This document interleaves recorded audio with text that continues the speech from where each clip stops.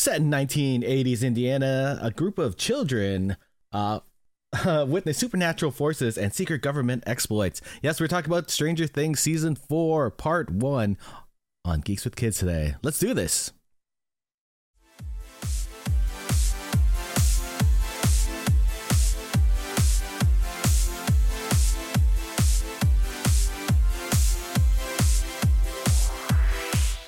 Talking about Doctor Who. The new Doctor Who, the old Doctor, new one? Which one? Was when Jenna Coleman was the companion. Oh, with Matt Smith and with Capaldi. Yeah. They also because we're talking about the Netflix stuff. There's a Wednesday Addams show, specifically Wednesday Addams. But it's like in a specific time period of the Addams family where she's like turn around Corinthian doing something. I don't know. Did you post all those things and not the Midnight Club, Eric? Because you posted it at the top, didn't you? Yeah, you posted it. Yeah, so I didn't post it again. Did you want me to post it? I haven't watched the trailer for that yet.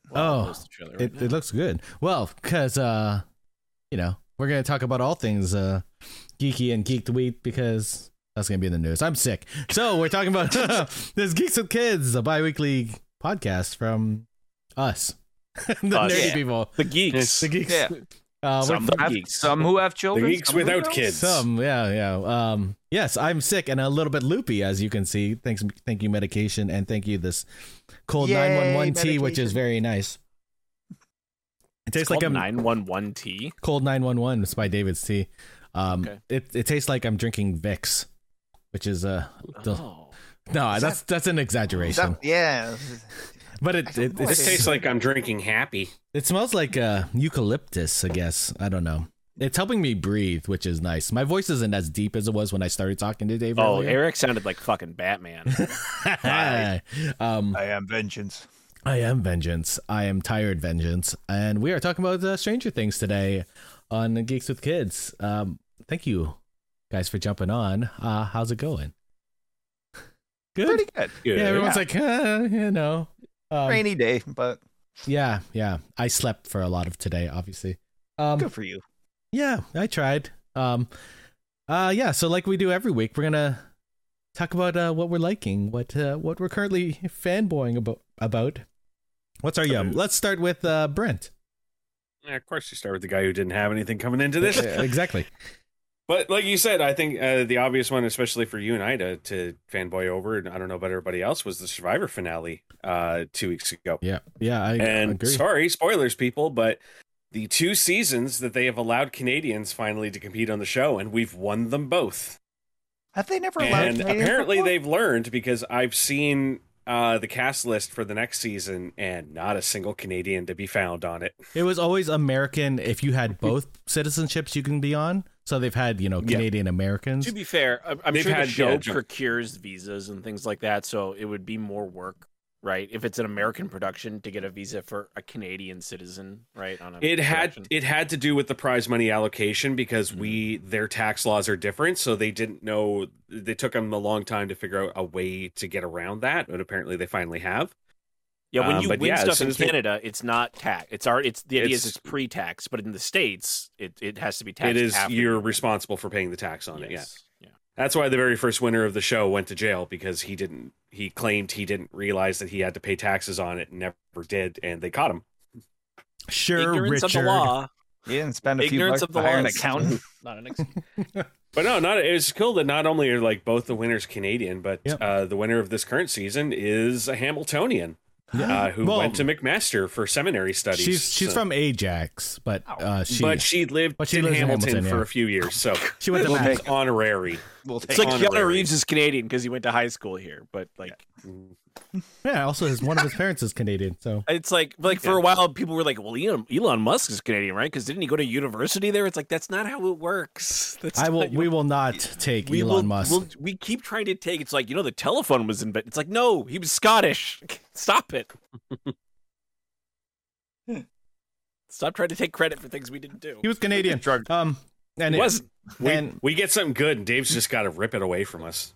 Well, don't. It's just lying. We're just lying about things. Let us live in a fantasy world, for fuck's sakes. Yeah. How much fantasy do you people watch? Let me have this. It's just a different point of view. Star Wars. That's how the Force works. It's not how the Force works. That's not how the Force works. I had to press the button. It had to happen sometime. Yeah. So, Dave, what do you like him? What's your yum? My what's good? So I think I talked about it last time. There's a new DLC out for Crusader Kings 3. It came out on the 31st, which is also my mother's birthday. It's really good. It's the Fate of Iberia. So they basically expanded a bunch of stuff for the struggle between there's 3 basically religions around 867, 1066 in Spain, right? Modern day Spain. And they just adjusted the way a lot of things worked and added a bunch of new cool stuff and new outfits or whatever else, and a bunch of new decisions and how you can go to war and whatever else. So, and new like dynasty benefits, you like feats and stuff like that. And I started a game with Joe Smodley and Cobra Commander. We were having a good time. Are you streaming it? I didn't see you. No. I don't think people would like watching Crusader Kings. I know people do stream it, but those people like intimately know the game, and I'm like, I need to pause. It's like the same reason I don't stream games like Baldur's Gate, because I feel like I'm just gonna sit there, pause, and be like, now I gotta do all this math or whatever. So I don't think it's very interesting.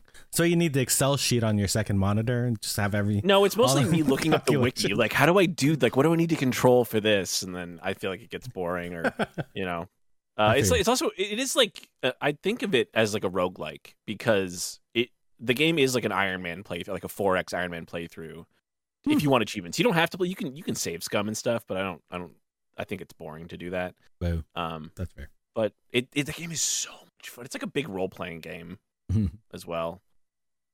Cool. I love it. It's a lot of fun. Cool. How's that? Is that a little brighter for you now? Yeah, it is. I used the stream to adjust it rather than the OBS screen this time. So very confusing. Very confusing. I used the stones to destroy the stones. All right, Hawk. What's your yum? Yeah, I'm trying to think. Barry's almost finished. The second last episode. Just say the boys. Night. Just say the boys. Didn't I can start watching just Barry now. Start? I feel like the Barry just started. No, it's been 7 weeks already. Yeah. Wow. Yeah, almost 2 months. Yeah. Yeah, it's I do not know where the last episode is going to go. You never know with this show. It's been so good. But there is another show I wanted to talk about. Not the boys, Eric.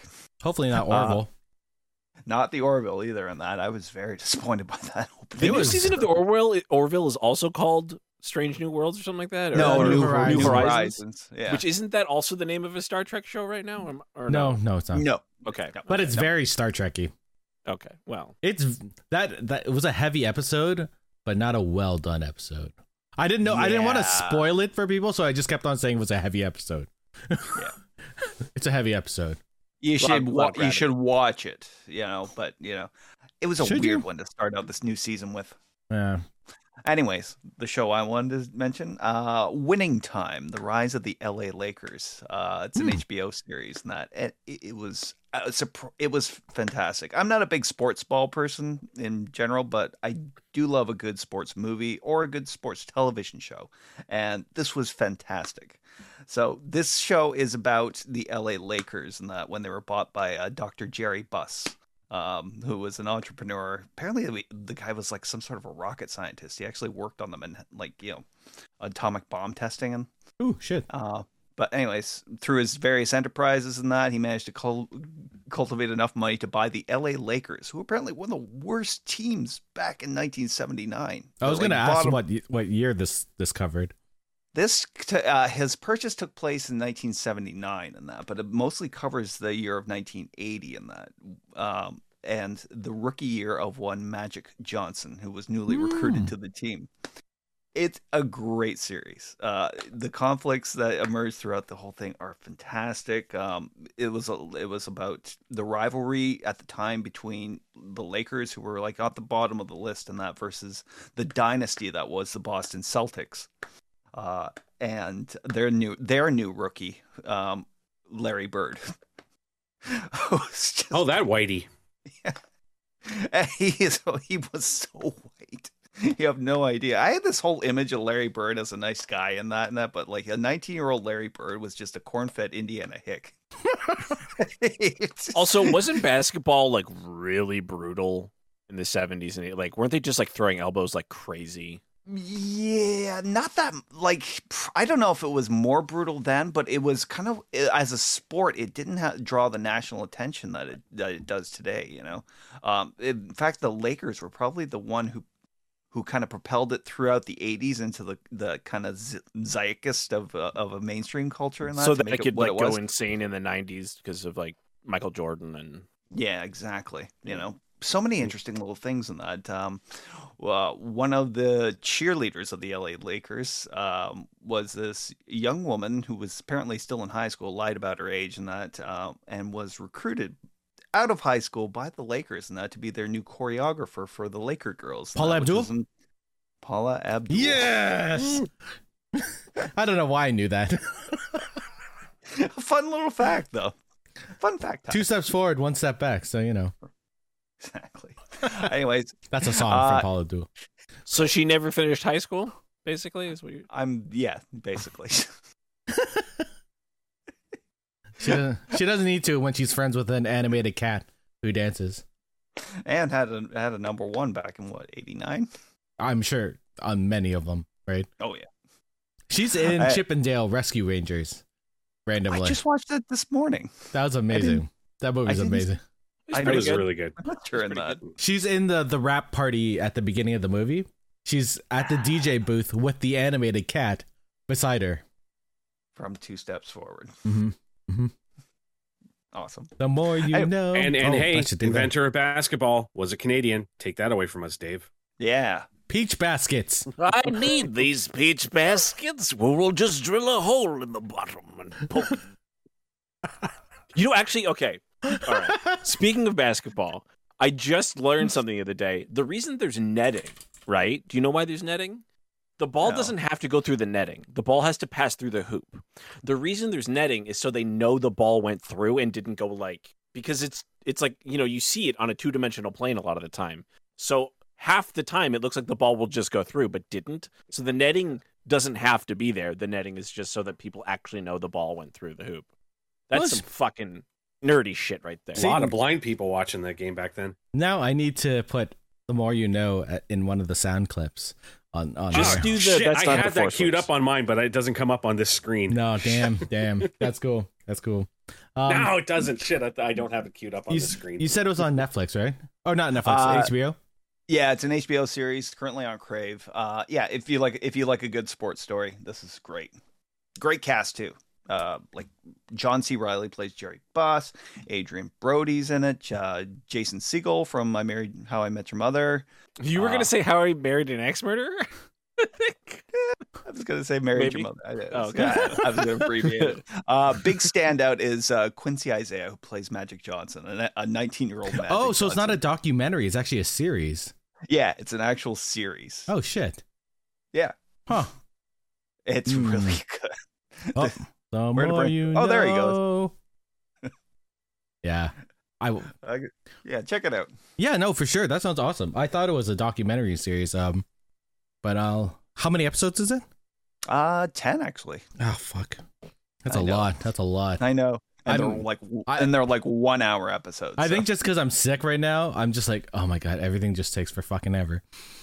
Speaking forever, It do take forever. my yum is this. I got this over the weekend. Finally came in the mail. It's my Horizon Forbidden West tall neck Lego.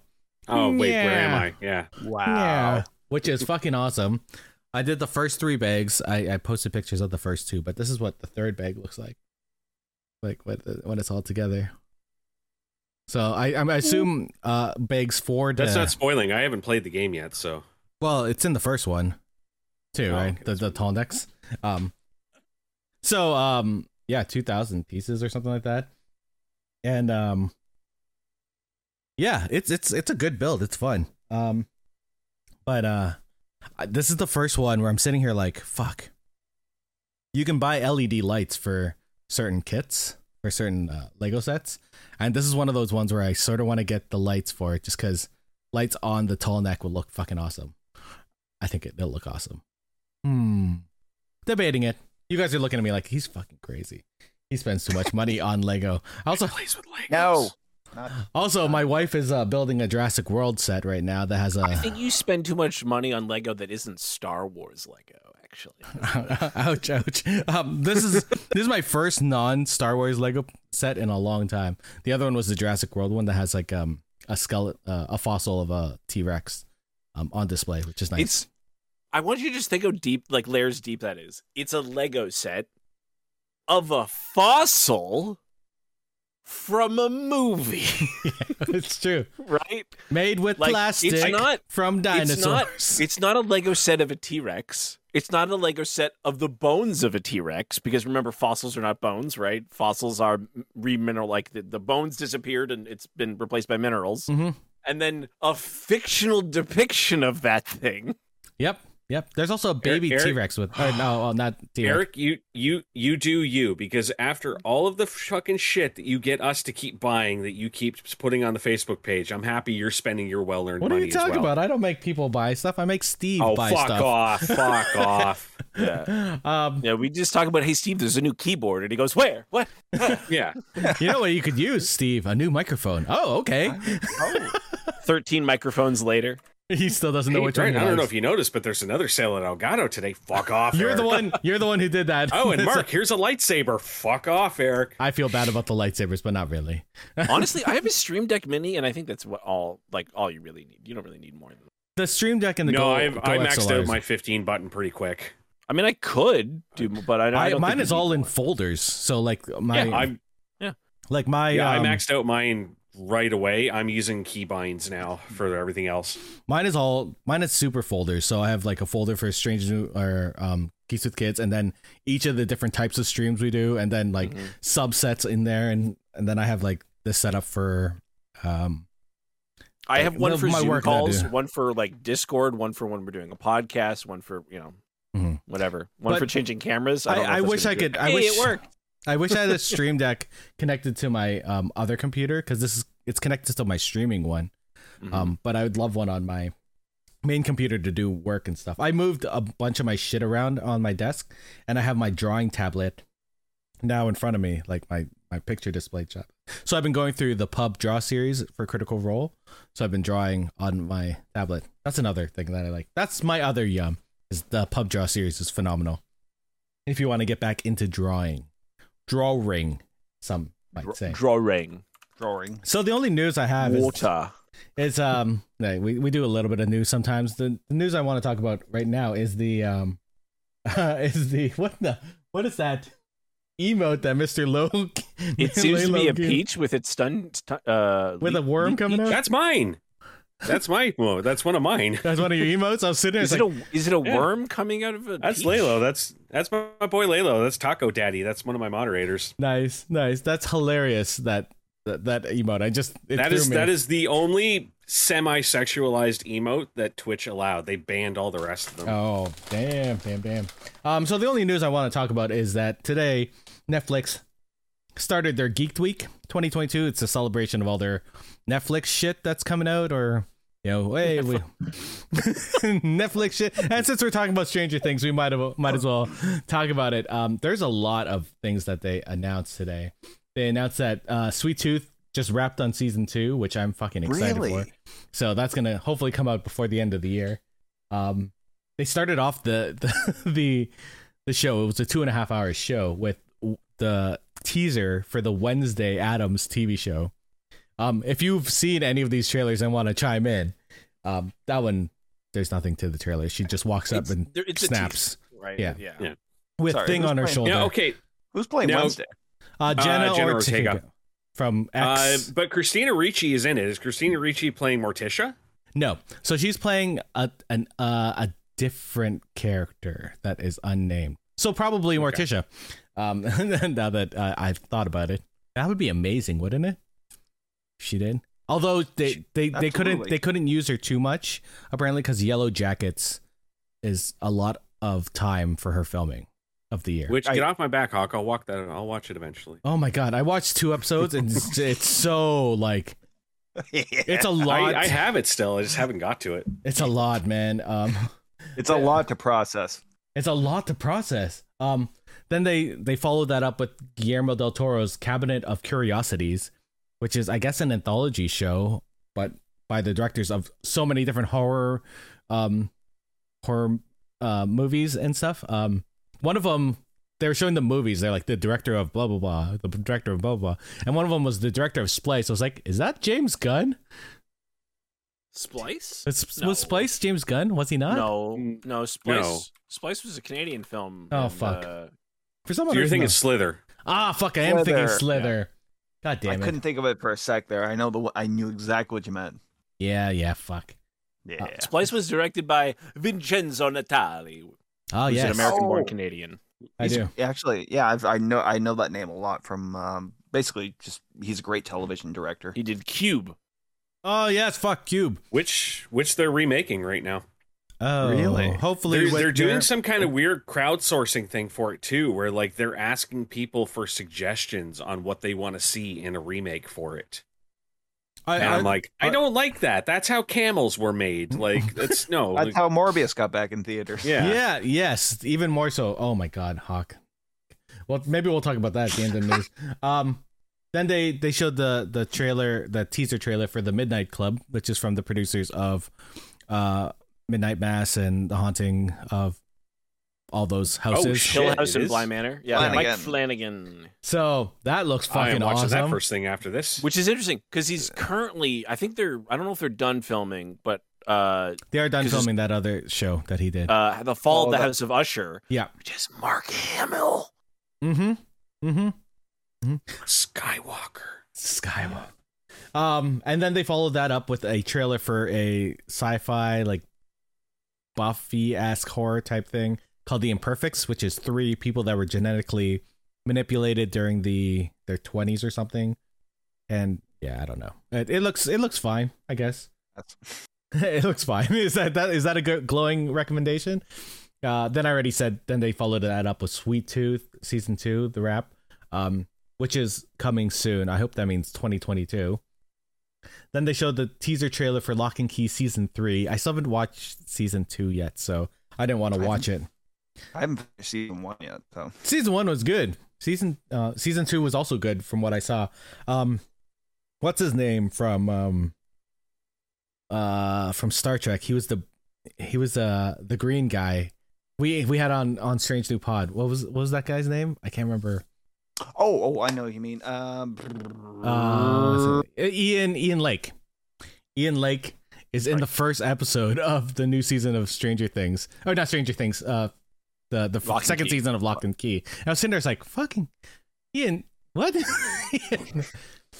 Very funny. Then they had another couple announcements for shows that were coming back. Fate: The Winx Saga, which I never watched. I don't know if anyone else watched that. What? I've never even heard of this. Yeah, I don't know. It's some sort of magic-y show. Okay. Warrior Nun season 2 is coming.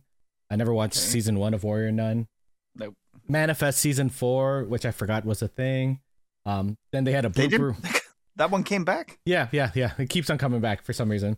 I think they have an end date for Manifest. I think this is the last season or 5th season, last season. I can't remember what they said. Vikings Valhalla season 1, they released the bloopers, which I guess I is thought funny. Vikings Valhalla was a History Channel show. It's on Netflix? It's on Netflix, yeah. Mm-hmm. Oh, by the way, the two hosts, one of the hosts was Hawk from Cobra Kai. So it was nice hearing him talk during this whole thing. Then they announced the second season for All of Us Are Dead. I never watched that either. Oh yeah, I forgot I have to finish that. There's so much on Netflix that I have not watched. And I know. This is a reminder of all the shit that I've started. The and only never 2 finished. things I watch on Netflix are Stranger Things and The Witcher. Those are both good things, so I don't fault you for that. My voice is starting to Well, then you get won't give a rough. shit about the news that I have then. Oh, well, no, I will. Then the next thing they did was have their first look at. They're making a live action adaptation of One Piece, the anime. Oh, I posted this in the Weebius server I'm in because I don't give a shit about anime, right? Like I don't. Is it argue about Witch's anime. server? Oh, they got so mad. Why? And I was like, I genuinely, like, my buddy Brian wants me to watch only the live action adaptation of animes because he knows I don't care about anime, and then like talk about how good or bad they are. Did you watch Cowboy Bebop?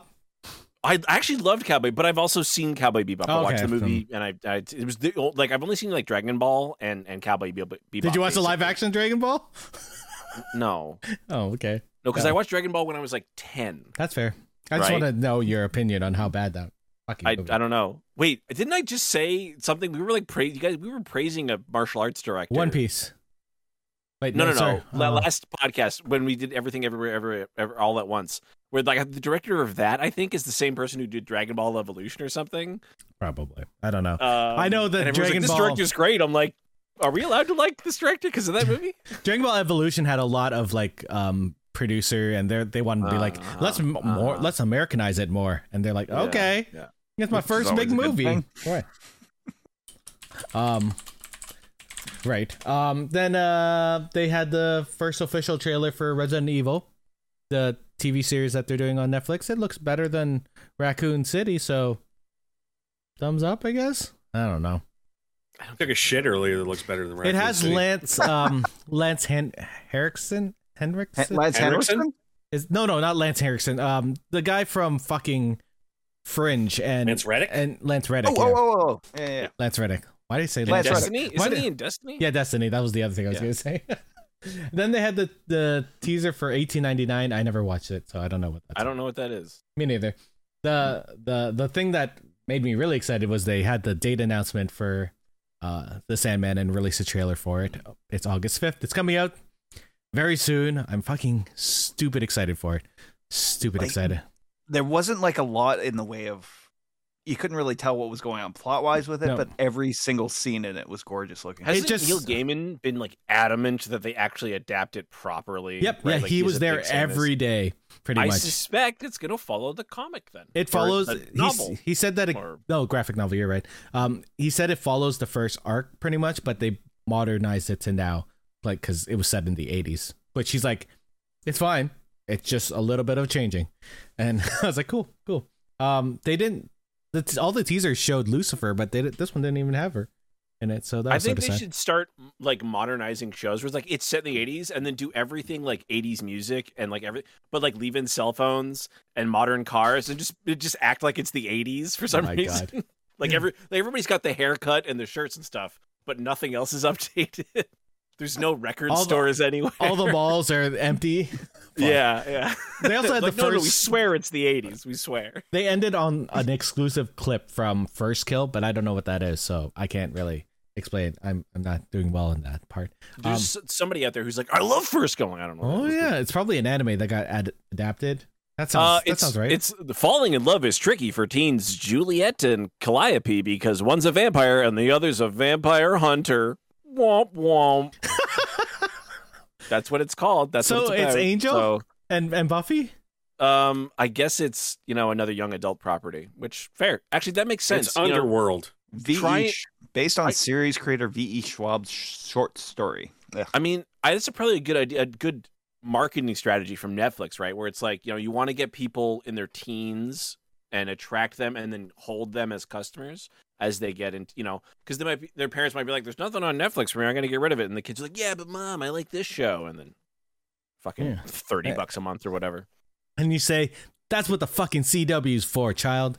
Watch this. Yeah. Yeah, you can actually, the CW is over the air. Like, Did digitally, you so see could the watch it for fucking free. trailer for Gotham Knights, their TV show about Batman dying and their kids all Somehow completely unrelated from the video game of the same name. Yeah, unrelated to any of the Gotham Knights. So it's Joker's kid, Batman's kid, Carrie Kelly, and some other person I don't know who. Riddler's kid, the Kiddler. It is the worst fucking trailer I've ever seen. Which is sad because the guy who plays Castiel from Supernatural is in it, and he's playing Harvey Dent. That is too bad. Because I like him, but that show looks fucking terrible. On the, Can I read it? Oh, There are sorry. a huge amount of benefits to having so many streaming platforms, so everybody can get their property made. And on the downside, there's so many streaming platforms, so everybody can get their property made. Can I read a headline from Direct? The Direct. Yep. Gotham Knights game distances itself from CW show after awful trailer. That is Amazing. So that is amazing. it's no surprise to anyone that I've been in school, and 2 weeks ago when I was at school, there was a film production, and they were there were Star Lab stickers all over the school in our tech wing. And it's so funny because like now when I think about the TV show, like I don't watch it, but like when I think about TV shows and I'm like, you see like somewhere in the background and like that says a thing and that room doesn't look anything like this is the hospital and it looks like a fucking like computer lab. I was walking down the hallway and like this is the medical wing and it's full of 3D printers, and then like this is the tech lab and it's full of like like woodworking tools or whatever. I'm like, what is going on? And they're just stickers all over the wall. Like that wing's really cool. It does look like if you played a video game in the year like from like 2000 to 2010 and it was a first person shooter, walking down that hallway is what every like science lab looked like in a video game. Yeah. Like, all glass panels, doors you can't open. You know what that was? It was probably Titans because they're filming right now. No, it was Titans. Yeah. It said Star Labs and everything. Yeah, we asked the producer, like, what are you guys doing? We're filming Titans. We're like, oh, cool. They film Titans around here all the time. So I for sure thought it was going to be like the Flash or final season. Flash is all West Coast, yeah. West Coast. Oh my God. Because Gotham's got to be a shittier looking place. So yeah, but he's Hamilton's great for that. God bless Hamilton. We can double as Gotham. We double as Harlem. Like, they used the closed down penitentiary in Guelph as Arkham Asylum. Oh. So we actually drove by it when they were filming. I was like, oh, look at all these fucking GCPD cars and all this other stuff, and they were filming. And I was like, oh, do we break in? No. But I mean, if we hadn't have demolished the sanitarium, they could have used that here too.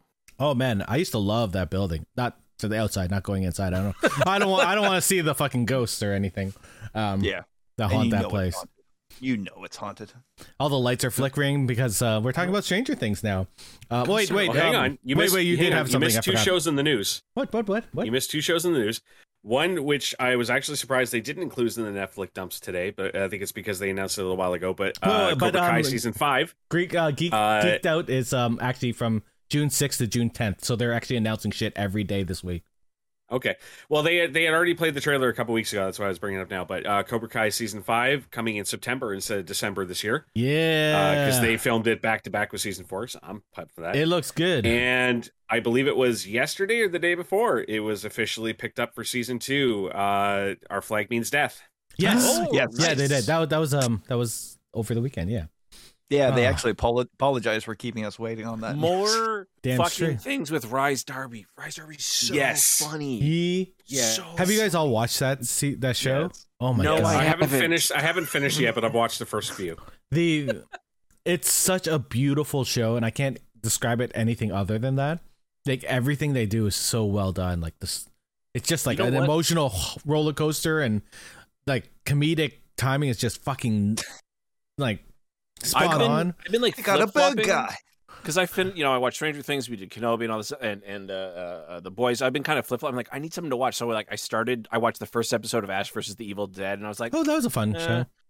And then I was like, I should watch something shorter. And I was gonna start watching Jack Ryan because we never ended up getting around to watching that. And I'm like, that's what I should watch. I should just go binge Our Flag. That's another one that's on my list still to finish. Yeah. One day I will watch Jack Ryan. That and Jack Reacher, I'd like to try as well. One last quick bit of news before we. There was a petition circulating online to have Bruce Campbell replace Amber Heard in the Aquaman 2 sequel. And apparently it's gotten like 35 million signatures already. I tweeted, send me a script, right? Like, but I saw something about that story where he was like letting people know, like, this is not actually happening. Like, this is a fake petition. This is not real, but I'm flattered. Like, I mean, like, those petitions don't work for movies. That's not how movies work. Like, didn't it work for the fucking Sonic? Snyder cut and Sonic? No, those weren't just petitions. Though, I know, right? Like, those were, it was like a real groundswell that the studio went. Actually, there's a lot of people talking about this.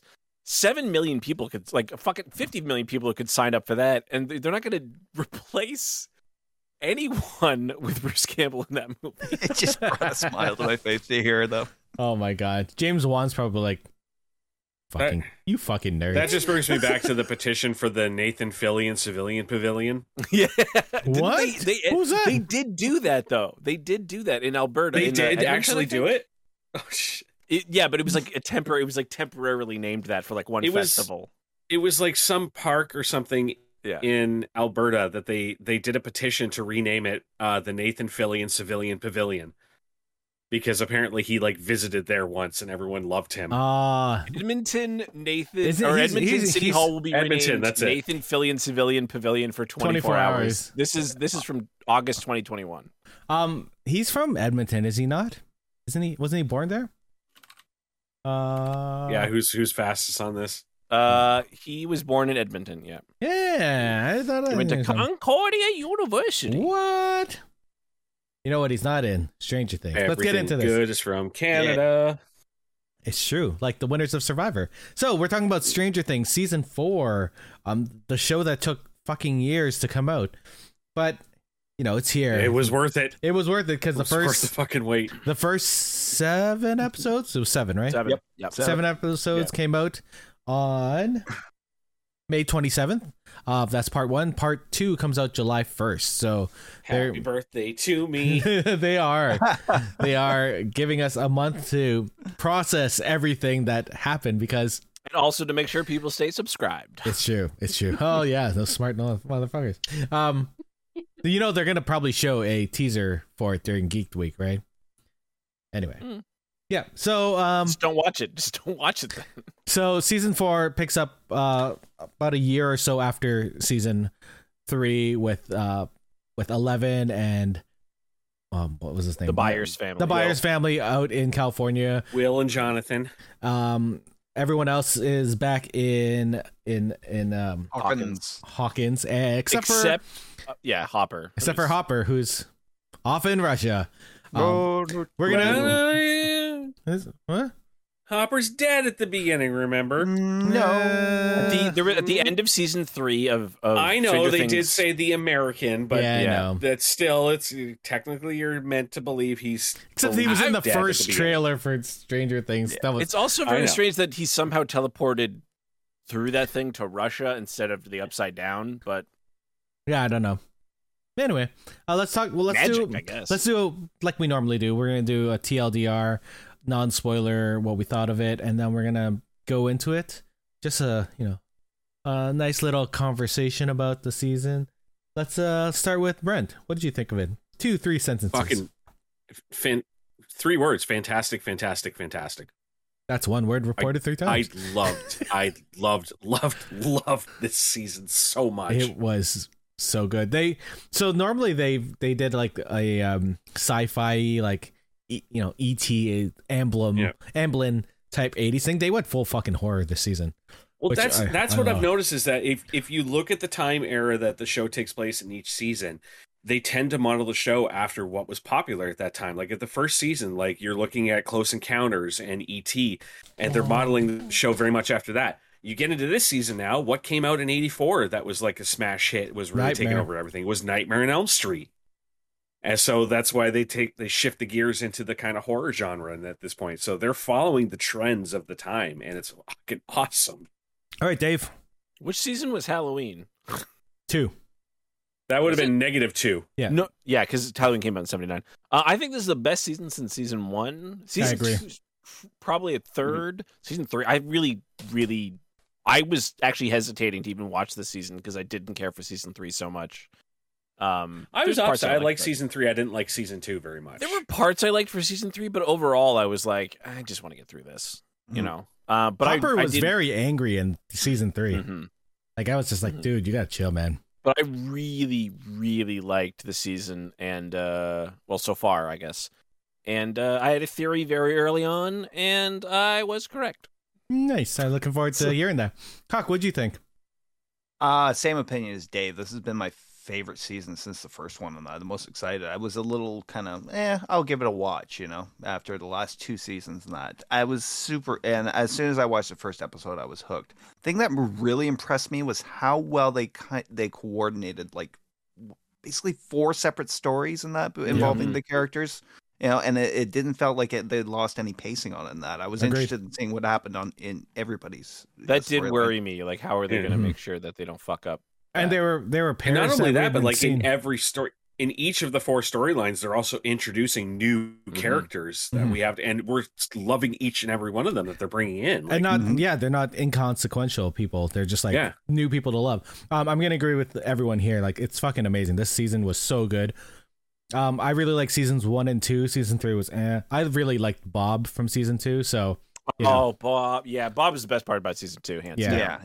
Yeah. So justice for Bob. But justice for Barb, justice for Bob, justice for But this season probably is the best one. Like, I love season 1. I think this is already better.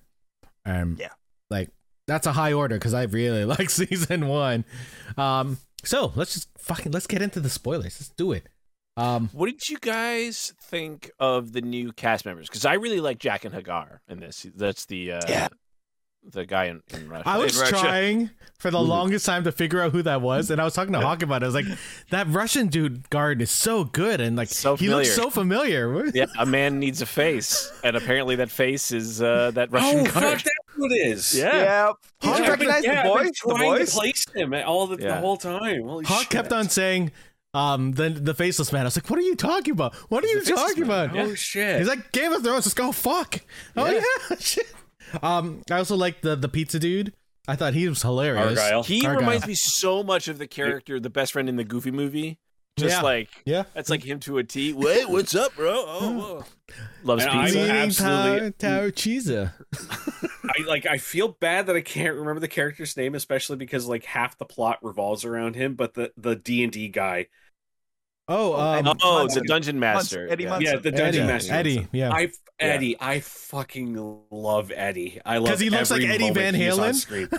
No, not even fucking. Every moment he is on screen, I am smiling ear to ear. It's true. He's so good. I'm looking forward to him playing electric guitar in the Upside Down that we saw in the trailer, like fucking ages ago. Do you remember that? There's that one little scene where he's like, fucking on top of. I never bothered after season 3. I never bothered with the trailers because I wasn't too psyched for this. That's fair. Going into it. Also, how awesome has Steve been? Finally, he was awesome every season. He's always awesome. But he's like awesomer. He just gets more awesome every season. I also really enjoyed the friendly orderly played by Jamie Campbell Bower, which we will talk about in a bit. I'm touching back on the Steve thing.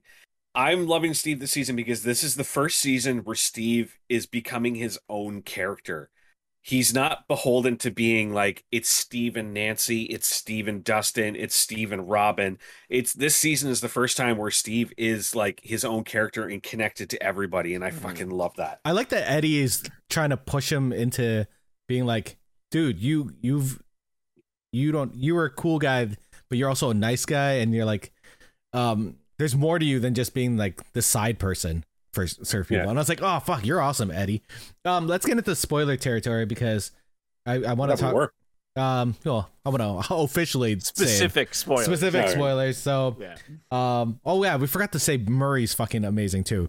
Murray's always amazing, and the pilot. The pilot's pretty great. The pilot, I can't remember his name, buddy. Yeah. I want to say Sergey, but that just seems generic Russian. Right? Is it? I don't know. It wasn't Sergey, but it was one of those like traditional Russian names like Ivan or was it Ivan? I think it might be Ivan. No, it had to be Ivan. Oh fuck, what is it? I don't think it was. Hang on, we're looking this up. Continue, I'll look it up. All right, so let's just jump on. Like, it was a high order to get into this, and Enzo. That is not Enzo was the name of the restaurant. Yeah, that was his code name. Oh, right? Yuri. Sorry, Enzo was the name of the rest. Enzo was like the code name, and Yuri's the guy. Enzo is a fucking Italian name. That's what I thought, but I'm like, Enzo sounds. Oh wait, no, that was important for the first couple episodes. So like we said earlier in the I think Hawk was the one who said it, that there's a tall order going into the season and then breaking up all of the main characters into separate little groups. What do you think about each of these 4 individual storylines? Anyone jump in, go for it. It was at first it was a little slow going for me. The only storyline that I was really attached to was once Mike got to California, and the whole Elle and Will storyline of what's going on with the high school and that, and just like going back to like me being that kid that was bullied in high school and wanting to see her get the vengeance against him. Oh, that was the only story that was really pulling me in at that point. Like I couldn't care the others. The other ones didn't really pick up until about 3 or 4 episodes in. Like especially the Joyce and Murray going to Russia didn't really pick up until much later. Yeah, once they got into does it feel weird that Joyce is like, well, I guess I'm going to Russia. I'll just leave my fucking kids and not really like. There's a lot of lying happening, which is a staple of horror movies, right? Where it's like I can't tell anybody the truth. Elle's lying to Mike. You know, Joyce is lying to like all of the kids. Yeah. That's just tell people the truth and things work out a lot better. Hey, look who randomly was in California. Murray. Yeah. Oh, wow. Yeah. It's so weird. And all the kids are like, what the fuck? Why is Murray here? The Elle storyline just spoke to me so much as that kid who was bullied in high school and that guy who wanted to take a fucking roller skate to somebody's face like she did. Like just Millie Bobby Brown really fought for this bullying storyline. She was talking about how a lot of the kids are now like like producers and stuff on the show, so they're allowed to mold a little bit of their storylines, and she really wanted to talk about bullying because she was bullied at a young age, and she wanted to make sure that was an important part of her, especially. It was super well played out. Yeah. Like, you know, this was still the time when bullying was treated with the kind of, well, you know, get over it, or, you know, I sort think it out it's still yourself. sort of like that, isn't it? It's so weird Yeah. because, like, when I was a kid, you either just like, we're either going to fight or we're going to get someone bigger to go beat the shit out of you. Like, it's one or the other. Like, like, it's so weird that, to me, that you can't go to a teacher. Like, the teachers are like, no, it's fine. I was her. Like I didn't go to teacher because I was afraid of like if I ratted out these kids to the teacher that I was just going to get beat up even more. But like I was her on those school trips to roller gardens where I had those fantasies of taking the skate off and hitting a certain fucking person in the face. Like, you know, but you can't do that. Yeah. So thank God TV does it for you. It's sort of amazing that bullying storyline is even mirrored in her flashbacks to when she was at the lab, right? Because she got bullied there too. She got help from Orderly. the orderly. I was like, sort of. He's the one who sort of told her how to channel her powers. So one thing, Eric, what you wanted me to bring up earlier was the Duffer Brothers fucked up, and it's when it's when they go to the roller skate rink, right? We see a camera. That shot was completely superfluous, but they decide to film them bullying 11, right? Or what do they call her? Jane. And it says March 22nd. If we go back to season 2, that's Will's birthday. Oh. For a second I was like, oh, that explains why Will's so upset that they're blah blah blah. They're like, no, the Duffer Brothers were like, we totally forgot it was Will's birthday. We wrote that 6 years ago. So that whole storyline that happens is on Will's birthday, and apparently even Will's forgotten about it. Oh my God. Yeah. He even painted a picture to give to Mike on his own birthday. They mentioned that, like, you know, like George R. Martin and Stephen King have people whose job it is to keep track of things. And I'm like, how the fuck do you make a show as big as Stranger Things and you don't have someone whose job it is to be your lore keeper? Especially you have 365 days of the fucking year to pick from, and what are the odds you pick the one? It's about probably 1 in 365. It's probably like one of their anniversaries or one of their kids' birthdays or something, and just like, oh, let's pick this one again. And it's such a huge thing in season 2, right? That's how Joyce brings like Will back out of the mind flayer, right? Oh man. What a weird fuck up, you know? Like go for it. How about the subtext in the series and that regarding cults and its association with D&D? And I wanted to talk about the whole hysteria from the 80s and that regarding, like, you know, satanic cults and that. Satanic Panic. Dave, do you want to talk about this? You played D&D longer Dungeon than Master. I played D&D in the actually. Well, was it the 90s? I did play in the 90s.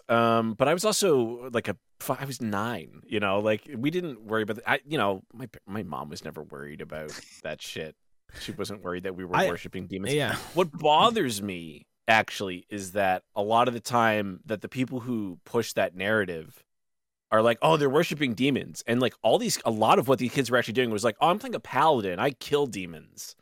So it's like isn't that what you want your Christian kids to grow up like they want to be crusaders for like your faith, and instead you're telling them they're evil for doing that? I don't know. I wish it always bothered me. I wish I had a story about the Satanic Panic, because I never played D&D in the 80s. I was not old enough to play it in the 80s. I don't think. Yeah, you got to be in your 40s or earlier to have actually experienced. I am in my 40s. But yeah, aren't we all? No, not Dave. Oh, you youngin! Look at you, you youngin. But it was born at the end of the 80s. I think my favorite story about the Satanic Panic, unless Hawk, do you have any stories about this era? No, but the entire time they were the guy was going on about how D&D drives people crazy, and that I was like, this is the plot from that terrible made-for-TV movie. Mazes and Monsters? Mazes and Monsters. Starring Tom Hanks? Tom Hanks? Yep. Yeah. Guys, I don't know what I'm doing. I thought I saw that on Prime the other day. And if it is, I'm gonna fucking watch that movie. Is a propaganda movie. Like that movie was designed to try and get kids to not play D&D. Oh, I never watched it. Oh, I saw it. Oh man, I remember. So one of the guys we played D&D with worked at HMV, and he was he had like every VHS, and then he was getting rid of it. So he would give away his VHS as he bought the DVDs, and he would be like, "You got to watch this. You got to watch this." And one of the things was like, "Here, Mazes and Monsters." I'm like, I'm not gonna fucking watch this. Like it's enemy propaganda. But he did have it. He had it on VHS. I love that Satanic Panic was once again trending on it was trending on Twitter, and one person I follow, who Dave also follows, and who we've had on the show, Jim Sub, our buddy, had an amazing story about the Satanic Panic back in the 80s, because he used to play with his brother, and his mom ended up taking away all their books. So to convince their parents to let them play, they asked their dad to roll a character. So they made a whole little campaign. Apparently their dad spent like 2 hours building this character, because he was asking questions about every single. Would have been probably basic rules too. Yeah, maybe, I don't know. He didn't say much more complicated than what we play now. Yeah, so he 2.5 hours building this character. He asked questions about everything. He wanted to know how everything worked. They start the campaign. First monster they encounter, character dies. And so for 2.5 hours of character creation, 15 minutes of gameplay, just dead. And they're like, do you want to re-roll another character? He's like, no. And he got up, he left, and they ended up putting their ears against the door because they wanted to hear what he was saying to their mom. And she's like, so is it as bad as they say? And he's like, no, it's just stupid. Yeah.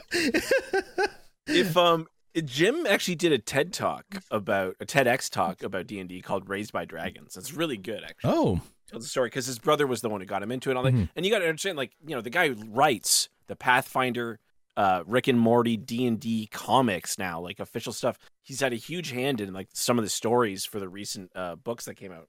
He's played at D&D Live. You got to play Minsk. Yep. He was Minsk on D&D Live, and it's actually going to be Minsk on another D&D show coming up soon with Matt Mercer. Matt Mercer played Boo, which was wonderful. That he also so it's not like he's just some random fucking guy that we like to talk about. He did the Young Adventurers guides that I read to my kids that are slowly getting them into D&D, which I enjoy. I actually started writing a My Little Pony campaign for my daughter, so we'll see how that goes. Friendship is magic. Friendship is magic, unless a dragon is there to stop their friendship, which is what's going to happen. But that's so okay. When I have to bring up the really convoluted lore in D&D, when I say things like when we were playing, oh god, it's been a while, I know, but when I was like, it's a Yugoloth or it's a blah blah blah, that's because the Satanic Panic made them stop calling them demons and devils. Yeah. So devils became whatever they were called, and demons became whatever they're called, and all these different things, and so that they wouldn't be like, oh, you would open a book and it wouldn't say demon or devil. It would be like, it's a lawful evil extraplanar creature and it's this type of blah blah blah. But it's a demon or it's a devil, blah, blah, an evil spirit. Well, we might as well go off of that. We're talking about demons and devils. Let's talk about Vecna. Vecna is not a demon or a devil. Well, no, like I was talking about like bad guys. So I was just gonna. Well, the bad guy that the kid. It's weird because they talk about Vecna, right? That the kids talk campaign, about Vecna, but They don't play D&D. They haven't played D&D yet. They did play D&D in that one campaign at the beginning, right? Yeah, With the very Right, beginning. no, I mean, like in this season, like every season's always had, like the first season they were gonna fight the Demogorgon. That was like it was a parallel, right? Like Will the Wise and all this stuff. But this season they haven't got to play D&D. I thought they were still gonna have that. They did first episode. The first episode. That's where that's where the name Vecna came from. Yeah. Oh, okay. Well, Yeah, they had That was the campaign they were playing. They brought Yeah. what's his Lucas's little sister. They brought in, Lucas's sister in because he was too busy with the basketball game. Yeah, but I'm thinking of like Mike and Will Yeah. and all that. Not, they only not, had Dustin and It was Lucas. Dustin, Mike, No, yeah, and Lucas didn't even and play. Lucas's sister, plus Yeah. the other The guys other whose Hellfire names I guys. don't remember. the two unnamed nerds. Who the haven't been in three, show the three, since. because they showed them later as that metal band in the garage. Yeah. Oh, that's right. Yeah, And they yeah, started yeah. beating them up. Yeah. What do you think? What do you guys think of introducing Vecna? And I feel like this is a bigger question for Dave, since Vecna is actually in the comics. And Well, what They're I not comics, the realized is that I'm like, because I was like, oh, Vecna, like a lich, how's an undead creature? They have an undead. And I was like, oh, right, none of these things actually parallel what they are in D&D. The Demogorgon is not a two-headed, arch demon. So Vecna is just like a very powerful, like ancient wizard. Yeah. Which I actually think kind of fits, maybe. Yeah. Like it's not a terrible like metaphor, I guess, for what the character, what I think I figured out what the character is anyway. were you guys surprised that one ended up becoming Vecna? No, No, that was my theory. Actually, That was my theory yeah. too. And not only that, but I knew it was the orderly at the start. yeah, I'm like, same. that guy. Okay.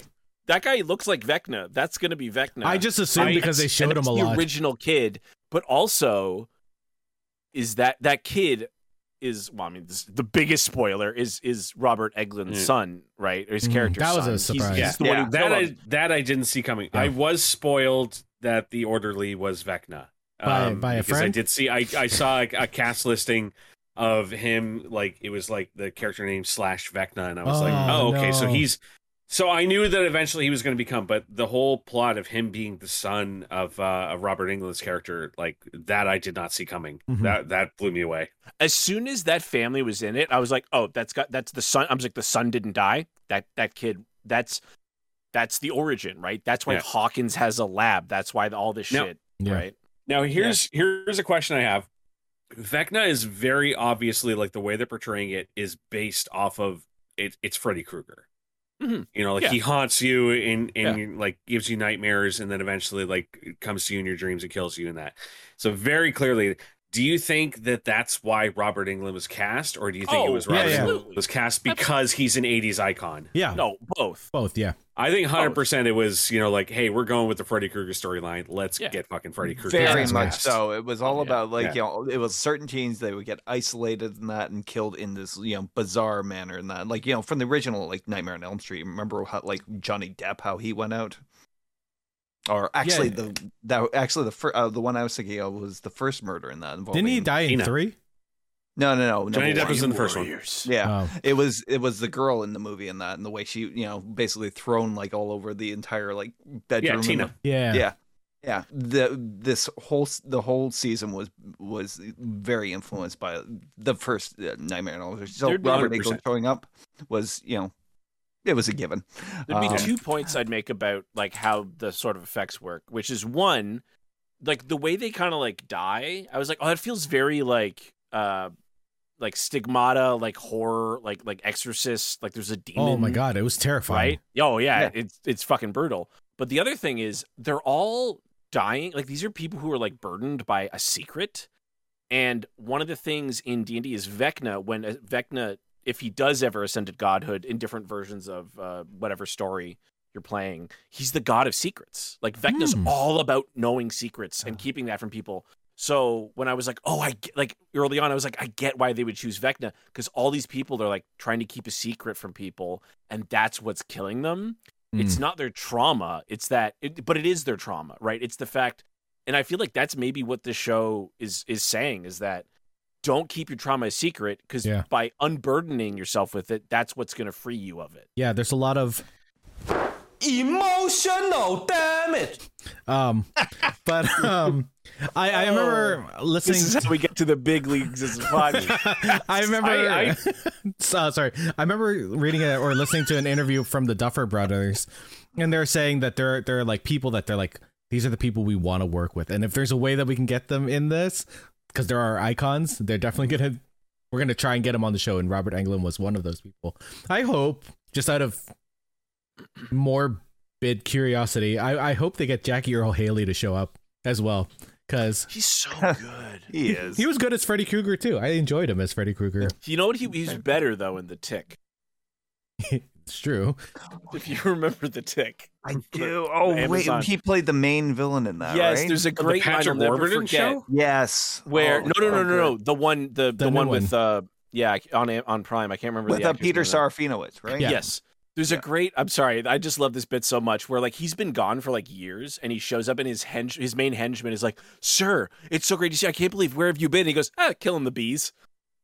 just like so nonchalantly, like wait a minute, this is an ecological disaster. That's actually a very villainous thing to be doing. He played the Terror on the Terror. Yeah. I loved it. Just the dry. I'm sorry. That's just like my favorite role of his. Yeah. I don't know if anyone else felt this way. Like, so the whole storyline of Vecna like attacking people that have like guilt over things that happened in their past, and that. The moment that I absolutely fell in love with this season was when I realized just how much they had written everything ahead of time and planned this all out. Was the moment when Nancy gets possessed because of Barb, and I was like, holy shit, they really did have this whole, because they did announce that they're only doing 5 seasons because they wrote it out. Oh, they're doing another one after this? Yeah, they're doing one more. I am pretty sure they filmed it already. They announced they were only going to do 4 seasons, but then they felt they couldn't tell the full story in 1 season, so they're doing it in 2. Yeah. But I was like, that's when I realized, I'm like, oh, they really did have this planned out, because that was fucking genius to like grab her and bring it back to Barb. And I was like, how did I not see that coming? Like, I was messaging Hawk when I was watching the final episode, and I was like, this one I find out that Barb came is actually alive, and she's like surviving in the under. He's like, just wait, and then like 2 seconds later, I see her dead body. I was like, oh fuck. Yeah, fused into the swimming pool. Yeah. Okay. I remember they showed it before too. That's not a thing in D&D necessarily. Although mind flayers do turn people into more mind flayers. Barb wasn't in D&D. No, what I'm trying to is, what is Vecna doing with the bot? Like, he's like got his tendrils out, because clearly, like, he controls every fucking creature, right? I think they said that he's taking these people so that he can build more portals, right? So that they can. Yeah, that's the whole thing. It's make a portal big enough. But he needs her body. I get right. Like, he's got her body. I feel like they're all like batteries, right? They're just like. Well, like the Matrix. I feel like we're basing this all on the fact that there are psychic attacks and that. And it's like it's basically like psychic energy is what is causing these tears into like the upside down. I mean, it certainly seems like his end goal is to come into our world again, which is what I assume the end of season 4 is going to be. Is him coming over, and then he's going to fight 11. And it's going to be like Tetsu and what's his face and Akira in season 5. Yeah, Tetsu. I 100%. And I don't want to say any like spoil anything, because the Duffer Brothers did mention like something about the finale, and I don't necessarily want to say anything. But it wasn't like they didn't give away a definite spoiler, but they basically like said, don't expect to come out of season 4 happy. Yeah, they said They said that this was their Game of Thrones season. Like everything is on the table. They said that like don't expect to end this season on a high note. Like, and the thing is, I'm like, if they're going to do a season 5, obviously, I mean that goes without saying. This season is going to end on a down note. What that means, who fucking knows? Steve's going to 100%. We're in for it. We're in for the ringer. They're going to kill someone, and it's going to be someone that everyone loves, and it's going to be Steve. I mean, keep in mind, like your options are kill Joyce, Hopper, right? It's like neither of those are good. You're not killing Hopper because you already faked his death. They're not going to go ahead and kill him. There's no. It's like Chewbacca's dead. Oh, Chewbacca's alive. So the reason I think they're going to kill, it's going to be one of the kids. I think it's Steve. I think they're going to kill Mike. Oh, they could. My theory is they're killing Mike. The only reason I'm saying Steve is they can't kill Elle, because they've already said Elle is the only person who is powerful enough to fight Vecna. So what is going to make her powerful enough is like her hatred, and the only thing that's going to make her hatred grow is Mike is gone. True. Or it could be Will, her brother that she's been ignoring. Nobody cares about Will. That's why. Yeah, you know They what? can't even remember his fucking birthday. I did think something's going to happen with Will because of that painting. Because he's been carrying that thing around, and it's going to be one of those things where he's going to die, and then they're going to open the painting and have an emotional moment. That's what I was thinking. But I can't see his death being emotionally impactful enough on the story at this point because he's ever since he exorcised the demon in season 2, Will's been a nothing character on the show. Yeah, maybe that's why they kill him. It's also like it's like the guy in the first Hangover, like the one character. You're like, oh, this is a cool character. Oh, we don't see him for the rest of the fucking movie until they save him. Like that's what Will was like. Like Will didn't do anything in any of these. I just think it's going to be Mike because Mike creates a lot of story elements for season 5. It creates Elle's anger. It brings Nancy and Steve closer together out of her grief. It's Mike's continues the story of what's happening with the parents in Hawkins right now, which they introduced like at the end of episode 6 about how like the parents are suddenly concerned about what, oh my God, like what is happening in this town that's involving our children. And the only way to really hit them hard, especially the dad who's become so like oblivious to everything, like hit him with a dead kid, like hit him with a dead kid. Now I think that Mike is the most impactful death, and honestly, I think Finn Wolfhard's been kind of phoning it in on that show for the past couple seasons. So I think he knows he's on his way out. So, that's my prediction. Dave made his prediction about number 1. That's my prediction for the season. So finale. The problem was I couldn't talk about my prediction with number 1 with it because no one was watching the fucking show when I was watching it. I couldn't message anybody. So the reason why I think it's Steve is because they're doing all this redemption with him right now. So that's the only reason why I would be like, okay, I could see Steve being the one at the end that died. Steve would be an impactful death too, but would Steve be an impactful death on the overall story though? Yeah, no. Mike really does tie. Mike has the most connections to every character. I agree. Like Vecna being connected to everybody. It's a parallel. So in season 2, we were introduced to 8, who was another person that left the lab. And you remember when 11 went to Chicago, I think it was Chicago, and she did her little goth face. Her little goth face where she's like, I'm going to join a gang. I'm going to learn about stuff from this other person who left. As goths do. Do you think there are other people that have left the lab, like 8, that they're going to bring back? I feel like 8 is. I don't think so. I don't think we're going to introduce another character in the last 2 episodes, right? Like, I think we've introduced so many characters this season that I think what we're doing is we're setting up everything for season 5 right now. Season 4 is setting up season 5, and I can't see them suddenly introducing another character that escaped the lab. I don't think that's going to happen. I want 8 to come back is what I want. I want to see her come back in season 5. Yeah, sure. Possibly, but I mean, like the end of this season, and that pretty much confirmed that, like, you know, they don't have a lot of like psychics left anymore out there. So we're saying maybe one person dies. What if a bunch of people die?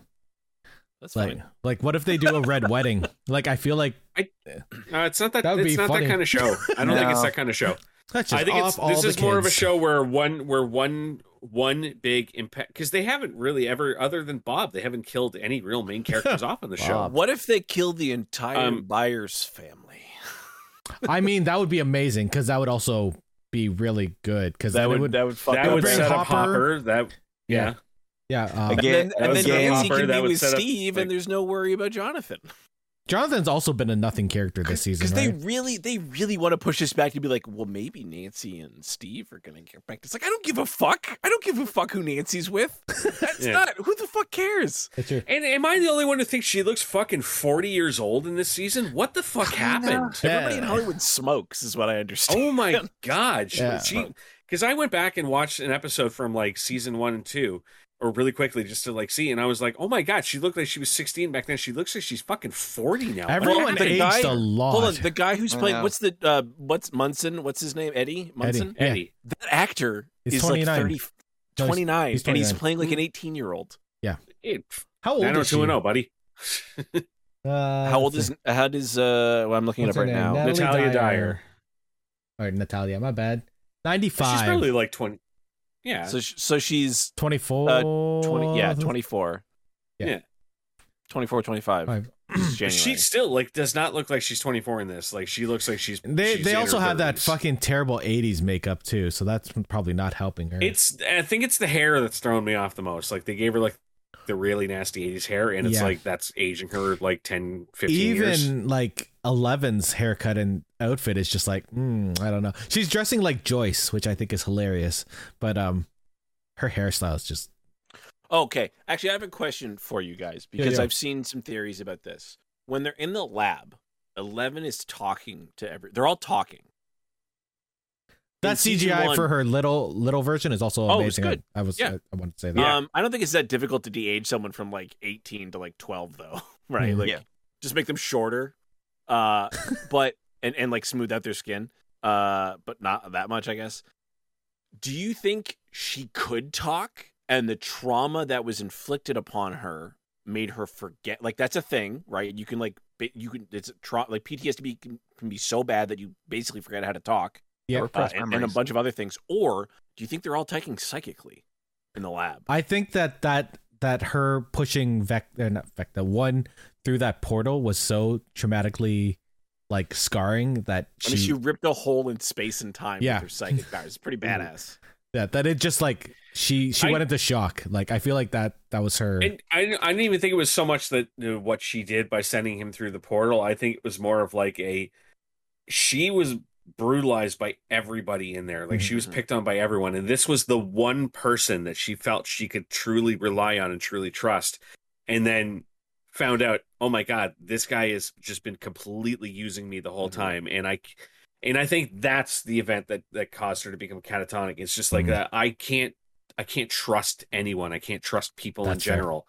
Well, no, every authority figure in her life abused her in one way or another, and they all approached her with kindness at first, and then through her tests and violence and reminds me of even most the way of my life. Actually, just even the way nice to me, just so they can use me. Oh yeah, she loved Papa. She trusted Papa, but then he managed to turn her against Papa as well, and was and then Paul Reiser this season trust. Too, he turns right? me against everyone, and then you are an asshole. So oh yeah, remember that scene where she had to watch Papa and that basically torture her bully in front of her. Number 2, do you think this just popped in mind? Do you think 2 knew that orderly was number 1?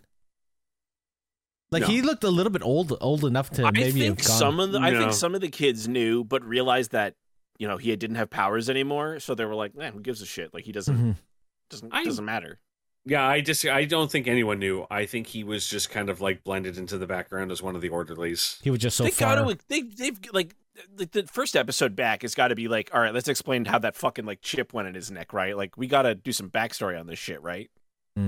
Oh, hands down, first episode back to probably the first 15-20 minutes is going to be backstory on him and how he got there. Yeah. Oh God, yes. I think it'll be everything from him being picked up as the child to where we met him. Just like a one-up would be awesome. Like a montage of him whatever. Oh, that'd be so good. Yeah.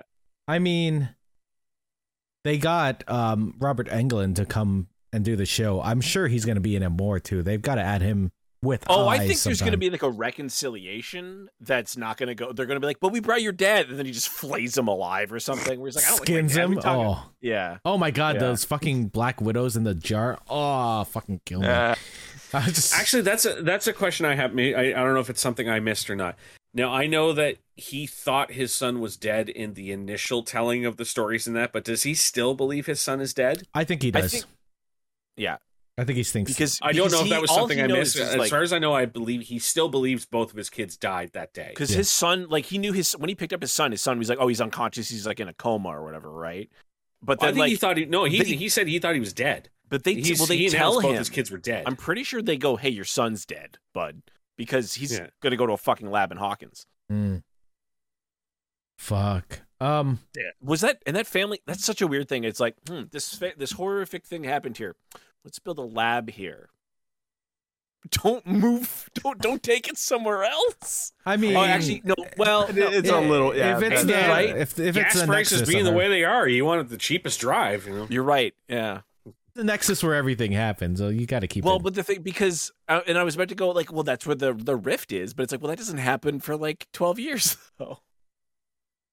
Yeah, I don't know. It's just one of those things. It's like everything happens in Hawkins, apparently. Like, yeah, why not? Why? Well, he said didn't he say that his powers were amplified in that house? Or that's when he started feeling it more because of him being there? The sun? The sun, yeah. I have to watch the last episode again. I can't. It was something about. It was something. No, it was something about the relationships he had was what amplified it. Yeah. It had something to do with like the more that they didn't believe the things he was saying, the more it intensified his anger or something. This one? Dark science, cloning, secrets only the Sith knew. Sorry. Now I mean, like, it did have something to do with the house because of and I feel like something. Fuck you, producers, for that scene with the rabbit. I know it was CGI, but still, fuck you for that scene with the rabbit. And like anytime, it's so funny to me that like you'll be disturbed by watching a rabbit like that, but you weren't like, oh man, what you did to those humans, like. Oh, when that it's a different. I had a pet rabbit those growing were innocent up. So people too. Yeah, but we don't know. But them. I never had a pet human. Not yet. I never had a pet human I had to take care of. That's a very common thing in that. Pet humans? That we watch when we watch shows or movies and that where people are killed. And that. Yeah, I know. Yeah. You it's can an ongoing justify gripe it. It's I like, have you with probably a did dog, something bad. a cat, a rabbit, being killed. That's why John You probably Huck, did something man. bad, but it's not like you can't like justify like, oh, that rabbit was probably a Nazi in a previous life. It's or an something like that. You can't quantify that. It's an Like, ongoing a gripe I have with a lot of humans who care more about animals than people, and they're like, "Well, animals are innocent." It's like, so are a lot of people. Yeah. Yeah, fair. That's fair. What did you guys think of the whole Russia storyline this year? Because last year it sort of was a little bit, I want to say muddled. I didn't like the Russia thing last year. It was very last year. It was very meh This year until Murray took Yuri out. Then it got better. when he discovered he could beat people up with his martial arts. With this karate. The fucking fact that Murray actually was able to do the karate was just the fucking best thing ever. So unexpected and so much fun. Because Murray is just known for like his bluster, so the fact that he was actually telling the truth about that was incredible. At first I thought it was a little bit slow, to be honest. Yeah, the Russia storyline, because I was just like, I don't know. I love the Hopper and the guard storyline way more than I like Joyce and Murray. Yes. Yeah, I think Joyce and Murray, because it's Murray, they're like, all right, there's going to be one funny story in this show, and it's because it's wherever Murray is, because he's such a fucking clown. But then, of course, it's like, well, what if Murray was useful? It's just the Murray and Joyce storyline just felt like I was watching a John Candy and Dan Aykroyd movie. Like I felt like I was watching, or not even that. It felt like I was watching Spies Like Us. It felt like a farce the whole time. Yeah. Whereas that like the Hopper and the guard storyline felt legit. Like that was a real, like, there's high stakes here. At the same time, though, I like that they were like, listen, we all like Hopper, and Hopper is a very capable individual, but you know what he can't fucking do is escape a gulag by himself. He almost did. He killed a lot of Russians. He would have if it wasn't for Yuri. He would have made it. He was running in the snow with no shoes and no socks. I know. And with a broken foot and ankle. If Hopper was in Ukraine right now, that war would have ended like 50 days ago. Yeah. Nice. Hopper's whole story felt a lot like Midnight Express, which goes back a lot further than the 80s and that. But that's what I got from it. And that. I really enjoyed his role this season. That again, it was that pacing on that. You know, it's like you knew there was going to be an escape attempt at some point in that, and it was probably going to fail. You know, because he was going to eventually have to fight like one of the Demogorgons and that. I think it's unfortunate. It's probably going to be David Harbour's best role. Like, I don't know if he's going to be able to. I don't know if he's ever going to get a script that's going to give him something as good as this. He was good at Black Widow. I loved him. He was fine. I liked him. He was great in that. I didn't like the movie, but I thought he was fine in it. Are you calling me a liar? He was all right as Hellboy, I guess. That movie was just terrible. Yeah. The movie was terrible. He was all right. When your only alternative is Ron Perlman's Hellboy, like, you know, you're not going to compare. Trying to think of what else we could talk about. There was that whole we were talking about how Mike's storyline. Mike and the crew that were trying to find 11. That storyline was a little slow, but once they started going on the road trip, I thought it really picked up. I really like that they end up going to see Dustin's girlfriend. I have to interject real quick. I was in the bathroom when I heard the conversation about David Harbour roles. Has anybody heard what his next role is? No. They are doing an Under Siege style movie where he plays Santa Claus who has to kill a bunch of military mercenaries. All right. Do you know what it's called? Violent Night. I can look it up. It's called Violent Night. That's what it is. I can't fucking wait. What's it called? Violent Night. I'm all in on stupid shit like that. I'm so happy that Ray Liotta's final movie was Cocaine Grizzly or Cocaine Bear. Violent Night's little tagline is: a group of mercenaries attack the estate of a wealthy family on Christmas Eve, and Santa must save Christmas. Santa, played by David Harbour. Wait a minute, is he playing actually Santa or some guy impersonating That's what Santa? he's billed as, Santa Claus. We don't know. He's billed as Santa Claus. Okay, so if he's playing a guy, who's just basically there to do Santa Claus for the night, it's like Bad Santa, but it's an action movie. Yeah, Bad Santa with guns. This movie also has John Leguizamo and Beverly D'Angelo. Oh, so I think John Leguizamo is so fucking underrated. He's very good. He's so good. I loved him. Like when he showed up in John Wick, I was him like, in a role I didn't think he was phenomenal in. Luigi. I thought he was phenomenal as Luigi, to be honest. He was like good as Luigi. He was entertaining in it. Yeah, he's actually might be the best part of that movie, other than the insane role Dennis Hopper is just like. He's been like a multifaceted guy, like for a lot of years. Stand-up comedian, dramatic actor, comedic actor, and that. Like he's basically, he can tackle like any project. Like when he showed up in John Wick, I was like, "What the fuck is John Leguizamo doing? Like, why is and he he not was in so a good role? in it? Yeah. Is there anything Sorry, else? Back to the Mike story. Yeah, I was going to say something, and I forgot. Actually, the shootout in the house was awesome. It was in one take too, right? Yeah, that was really good. Like I was like, oh, they know how to shoot this. Why the fuck are they doing more of this? They did that in 5 takes, and really good job. The one that they I think the third take they were saying that they had a really good like flow, and they're like, oh shit, this is the one, and then one of the last stuntmen didn't enter. And then he entered like 30 seconds or like a minute late, and then he did his thing and died, and he's like, yeah, fuck, that was great, let's do it. Like that was the one, and everyone's like, you dumbass. All the interviews with everyone from Stranger Things talking about this season are phenomenal. Hot Ones had Millie Bobby Brown on last week, and she called out Tom Holland during her Hot Wings, because like halfway through she's like, is this when Tom Holland cried?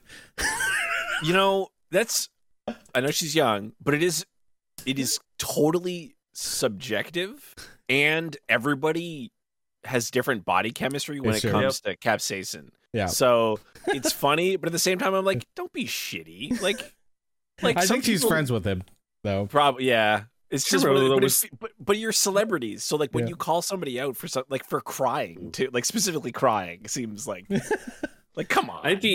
The only ad that I've really seen, or the promotion I've seen for the show, was I watched a YouTube video today of it was some of the cast on Jimmy Fallon on the Tonight Show, like rapping. So sorry. They were rapping the outline for the entire series leading up to season 4, and it was all right. It was entertaining. Like the kid who plays Will, like he actually was not bad. Then they get to Maya Hawke. And she's just, you could just tell she's like, I don't want to fucking be here. Wasn't she not in season 1 and 2 as well? Like she's only in season 3. No, but like, so they only bring her in for like to rap about season 3. Oh, okay. But like, you could just tell watching her, she's like, I don't want to be fucking doing this. This is so fucking stupid. Like, do you know who my parents are? I hope she wouldn't say that. Do you know who my dad is? Okay, he's a lawyer, and he's gonna come down here. My mom's. Well, you know who her parents are, right? Yes, I know Ethan Hawke and Uma Thurman. Yeah, I know. God, what a beautiful family. God, yeah. Any other storylines you guys want to talk about in this? I mean, I feel like we covered the 4 storylines. We did like the D&D club and Yeah, we didn't talk about. Well, we sort of talked about we didn't really talk about the bullies that are going around pushing the satanic panic, but I think they're gonna get their comeuppance sooner or later. They're a bunch of pieces of shit, you know. Yeah. That one kid that died in the boat or out in the water, fuck, that was terrifying. That was just terrifying. Okay, then I guess that was actually the one thing that I was confused about. Like, that was the one thing where like I said earlier, that I knew the orderly was Vecna going in. I actually wasn't sure if it was the orderly or if it was the one teen who was leading the charge. I knew it was one of the blonde people on the show. Fair enough. I didn't know which one it was, but weird twist to have it be the head of the basketball team. Yeah, I know. Because Vecna's a wizard. I will have to say I enjoyed that the cameo from Max's brother. I can't remember his name. Billy. I enjoyed that he showed up. They actually filmed that a year apart, both of the actors. So they filmed Max's scenes first, and then a year later, in Australia, they filmed the honestly, anytime I see Billy, I'm like, oh, it's the Red Ranger. That's I think that too. That's how I know him. Like, I'm surprised. The one thing you didn't bring up tonight, Eric, was the running up that hill sequence. That was my next question. Okay, yeah. It's all over the internet. I mean, I've always loved that song. Like, Kate I Bush didn't is need the show amazing. to reiterate my love of that song, but I love that everyone. And that was another one that Brittany posted where. Like, she posted that thing, and then I was on episode 2 at the time, and I'm like, all right, well, eventually there's going to be a running up the hill sequence, and it's going to be crazy. Yeah, it was episode 4. Yeah, it was episode 4. The that sequence was phenomenal. That song jumped 5,000% because of Stranger Things, and now people are looking up Kate Bush, and that's a good thing because Kate Bush is amazing. Because Kate Bush has been amazing. You know, she's always been like the cult status and that. You know, but her following is so intense. You know, she didn't tour for 26 years. I know. And when she toured, like there's do you know any of her history? She never toured. No. So as I said, Matt Colby, MCDM. I know of her for all her Peter dive. Gabriel work. Like that's how I was introduced to her. Was all the work she did with Peter Gabriel. When she was that's how I know her too. When she was 16 years old, she was signed to EMI, and it took 3 years for her to put her album out in that because she was teaching herself how to play piano. When her album did come out, she didn't go out on tour in that because she's wanted to do something extravagant. So she took dance lessons for like a year in that, putting together a stage show. You know, she's always been this like weirdly like self-produced, you know, it's like it's not somebody you could you could stick a producer on her project and that, and you know, get some sort of result or that. No, it's like she was always in control of her own work. I think if there was awesome. If you wanted to draw a parallel, it's not a great parallel, but she's like the late 70s, early 80s, like Billie Eilish, where it's just like I could see that. She had like total fucking control. The music videos, those were like all her idea. She like, edited all of her it, design. which is crazy. Like, yeah, I love vision. That's actually I love a good that comparison.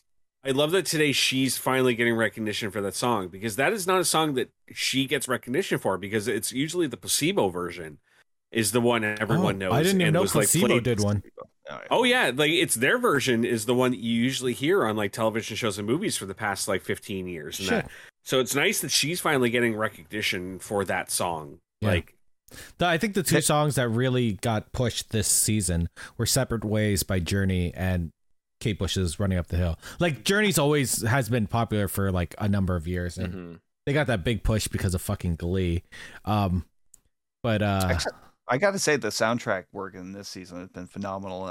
The cafeteria scene with Eddie and the guys and that, there was two songs by the Cramps in that Plague and that. Yeah. They rolled.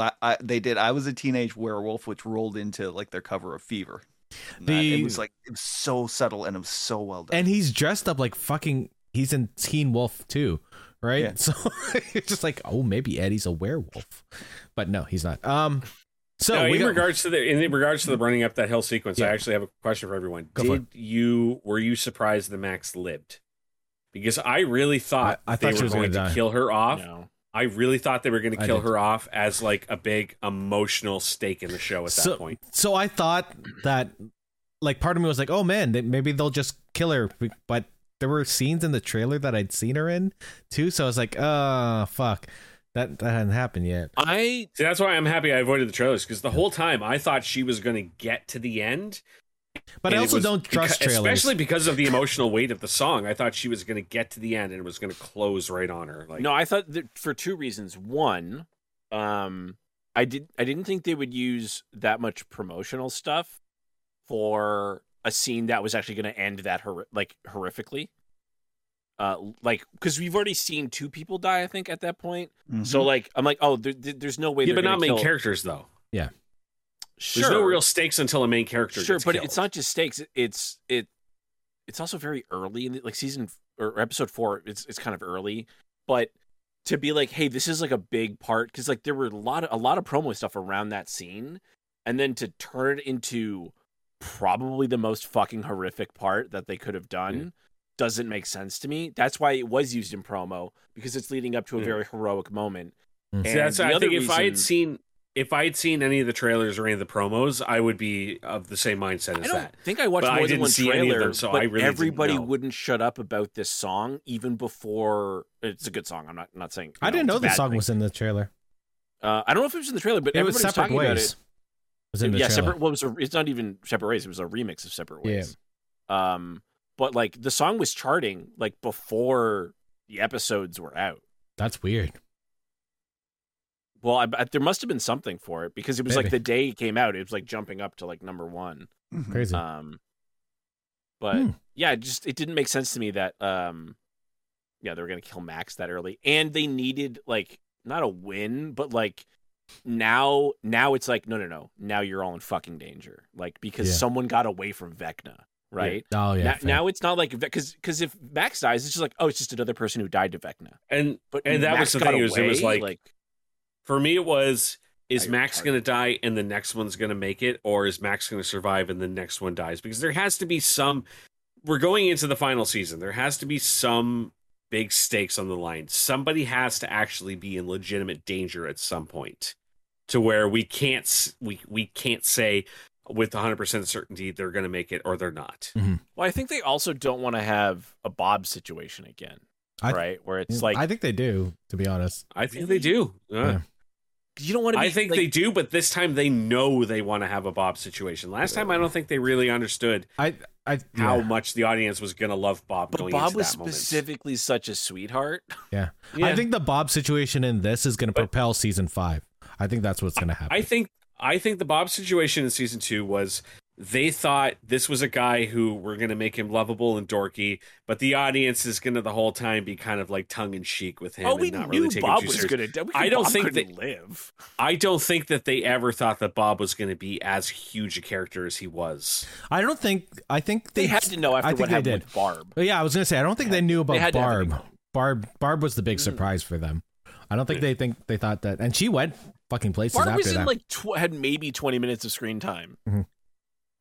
In season 1, and everyone's fuck, it's been 4 seasons, 6 years, and we're still talking about Barb. Justice Hawk, for Barb. Did you want to talk about running up that hill sequence, or did you want to move on?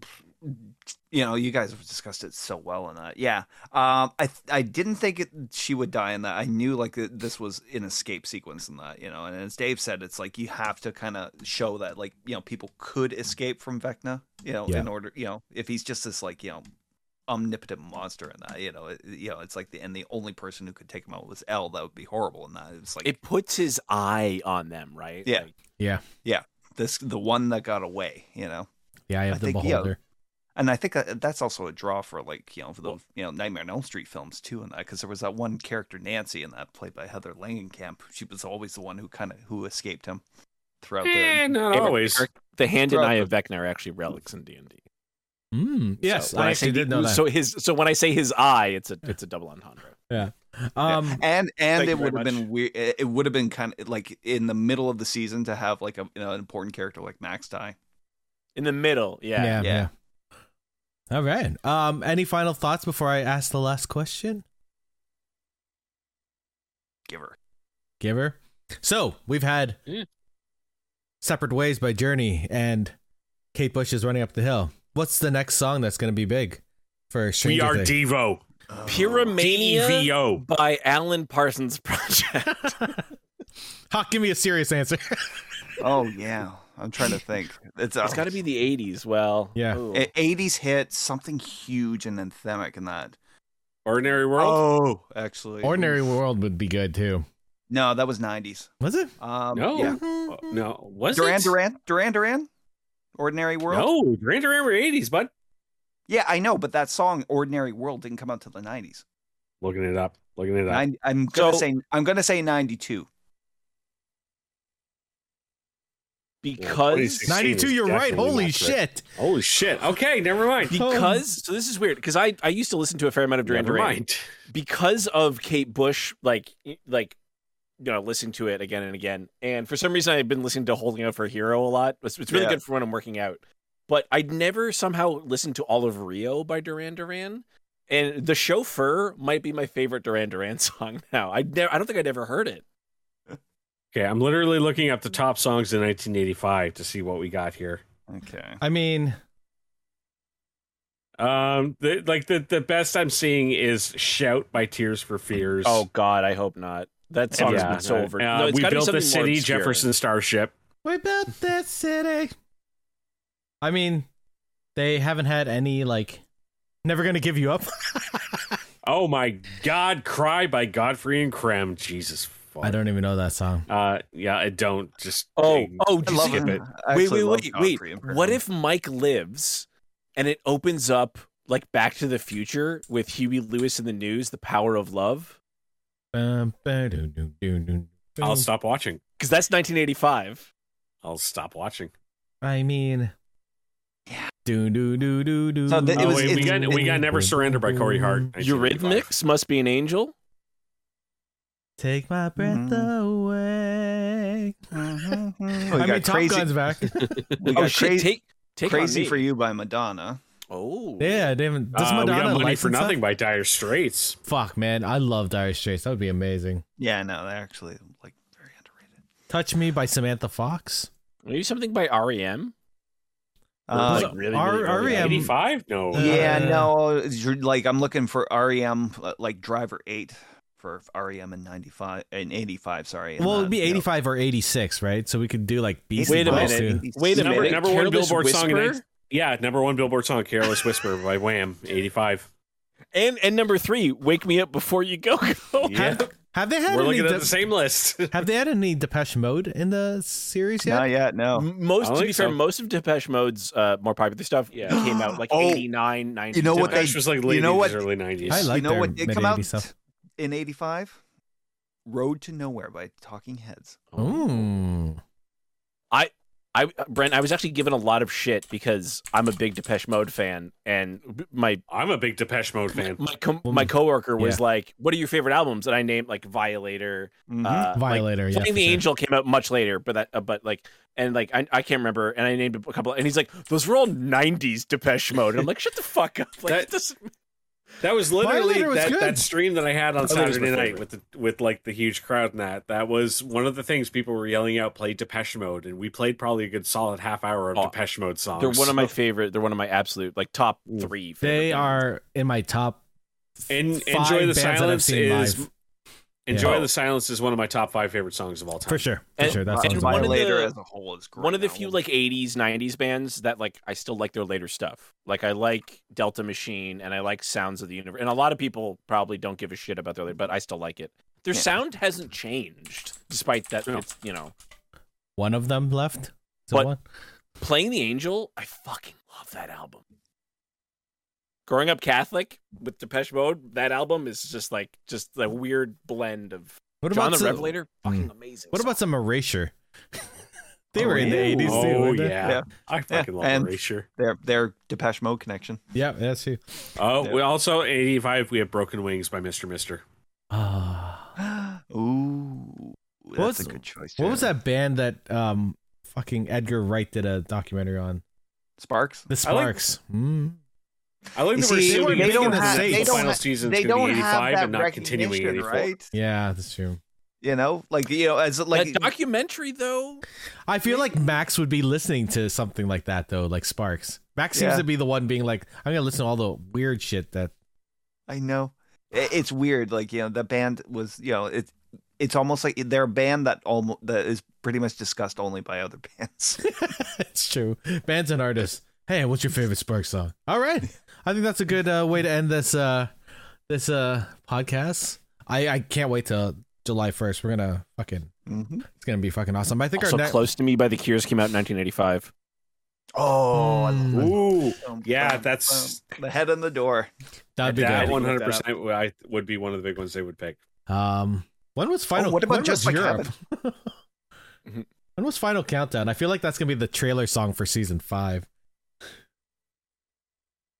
I don't know. I feel like Arrested Development has pretty much ruined that song for everybody. It was 1986. That's when the season 5 theme song, Mr. Wendell. What if they fuck us over and the last season's 3 years later, so it's 1988, 1989? That'd be amazing. That's honestly, I wouldn't be surprised if they did that. Is 87 when Return of the Jedi came out? No, 83. 83. Oh, okay. Well, then. Yeah. You know what would be cool is 87 was Romancing the Stone. What if they did an It thing where they had two times? Oh, that would be cool with Vecna. Oh my god. Because you got to figure they're gonna copy someone, and they love Stephen King. Yep. Anyway, that's too much postulating about something that's never gonna happen. So we're gonna be back in 2 weeks, probably talking about Obi-Wan. It'll be done by then. Well, it's really gonna be done in 2 weeks. Oh, 2 more episodes. Yeah, really? Episode 4 is on Wednesday, and then 4, 5, and then 6. Maybe we'll end on a Wednesday. We'll record on the Wednesday instead. Okay. As somebody who couldn't watch Boba Fett because it was terrible, and hasn't watched Mandalorian, where's Obi-Wan? This is the best. I should watch it. This is the best. I don't know if it's the best. It's the best live action. Good. I think it's the best live action out of all of them. I'm liking the fact that it ties into the story of Star Wars that I know the most. So that's appealing to me. So maybe I will watch it by then. People seem to not understand is that two things. Obi-Wan is not the guy he was at the end of the Clone Wars, and he's not the guy we meet at the beginning of A New Hope. That's the fucking point. And he's not the guy that we meet in Rebels either. Yeah. Right? It's been 10 we're basically in this 10-year gap between the greatest general that's ever existed in the Clone Wars and the wise old wizard who needs to get Luke to be the chosen one over Anakin. And this is him on the downslope of his life. Yeah. And I'm sure the end of the series is going to be him going, okay, I need to make sure I don't lose this stuff. I need to. That's when we see Qui-Gon. Yeah. Is at the end of the series. I feel like this is him debating whether he needs to, if he can even train Luke, if he's capable of it, or if he's gonna fail like he did with Anakin. I think that's what the he's other thing is people are like, why did Vader do this? And it's like, Vader doesn't want to just kill Obi-Wan. He wants to fucking torture him. Yeah. Oh man, it's such a good connection between those two, the prequels and the original trilogy. Ewan McGregor's fucking awesome. I think this is one of the few that I really want to watch. Mandalorian, I was always kind of I just wanted to watch because it's Favreau. Boba Fett, I gave it a shot. I didn't like it at all. Did you watch the Mandalorian episodes of Boba Fett, though? Because they're phenomenal. No, I just watched the first 2 episodes of Boba Fett, and I was like, just watch the Mandalorian episodes. You kind of have to watch the Mandalorian episodes because the new Mandalorian show is based on it, yeah. Yeah. But then, but I haven't really gotten hooked on Mandalorian yet. Honestly, Star Wars lost me a long time ago. I haven't even finished the new trilogy yet. You don't need to. I haven't even watched. What's the third one? Rise of the Skywalker, Fall of Skywalker, Death of Skywalker, fucking Skywalker. I haven't watched that one yet. Somehow Palpatine. Eric's trying to play the soundboard. We'll just talk over it. Wait, what? No, I don't think we need to hear anything. I don't know. No, Eric, I don't hear anything. I don't know. Again, it's like poetry. So if they rhyme, there's no reason to listen to George Lucas. He's not even associated with Star Wars anymore. I don't know why you would think that. This is the closest that has felt like the movies. The George Lucas movies. I'm not even talking. It's not perfect. No, it's not perfect.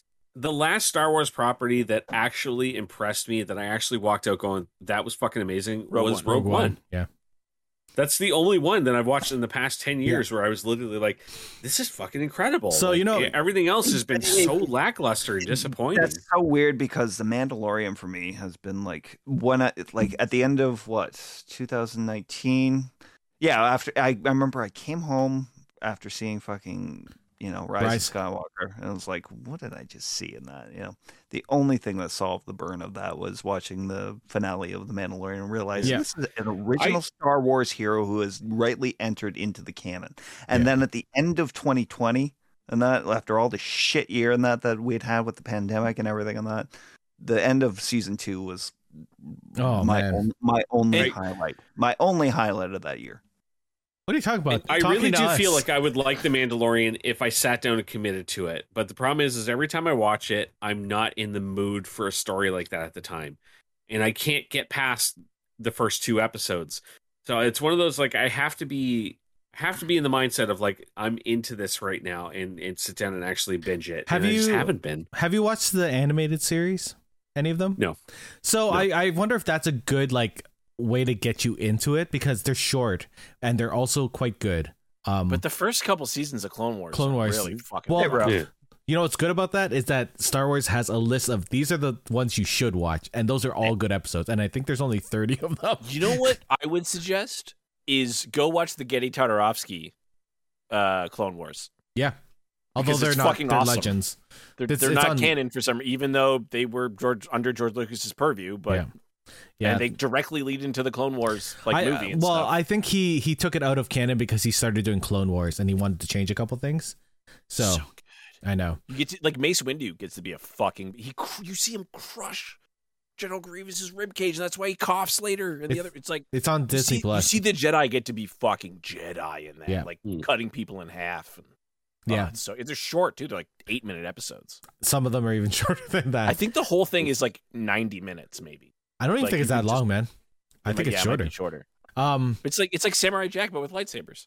Yeah, but we'll talk about Star Wars in 2 weeks. I think maybe we'll skip the Monday. We'll go to the Wednesday because it'll be the finale of Obi-Wan, and then we'll just record the episode right after or that night.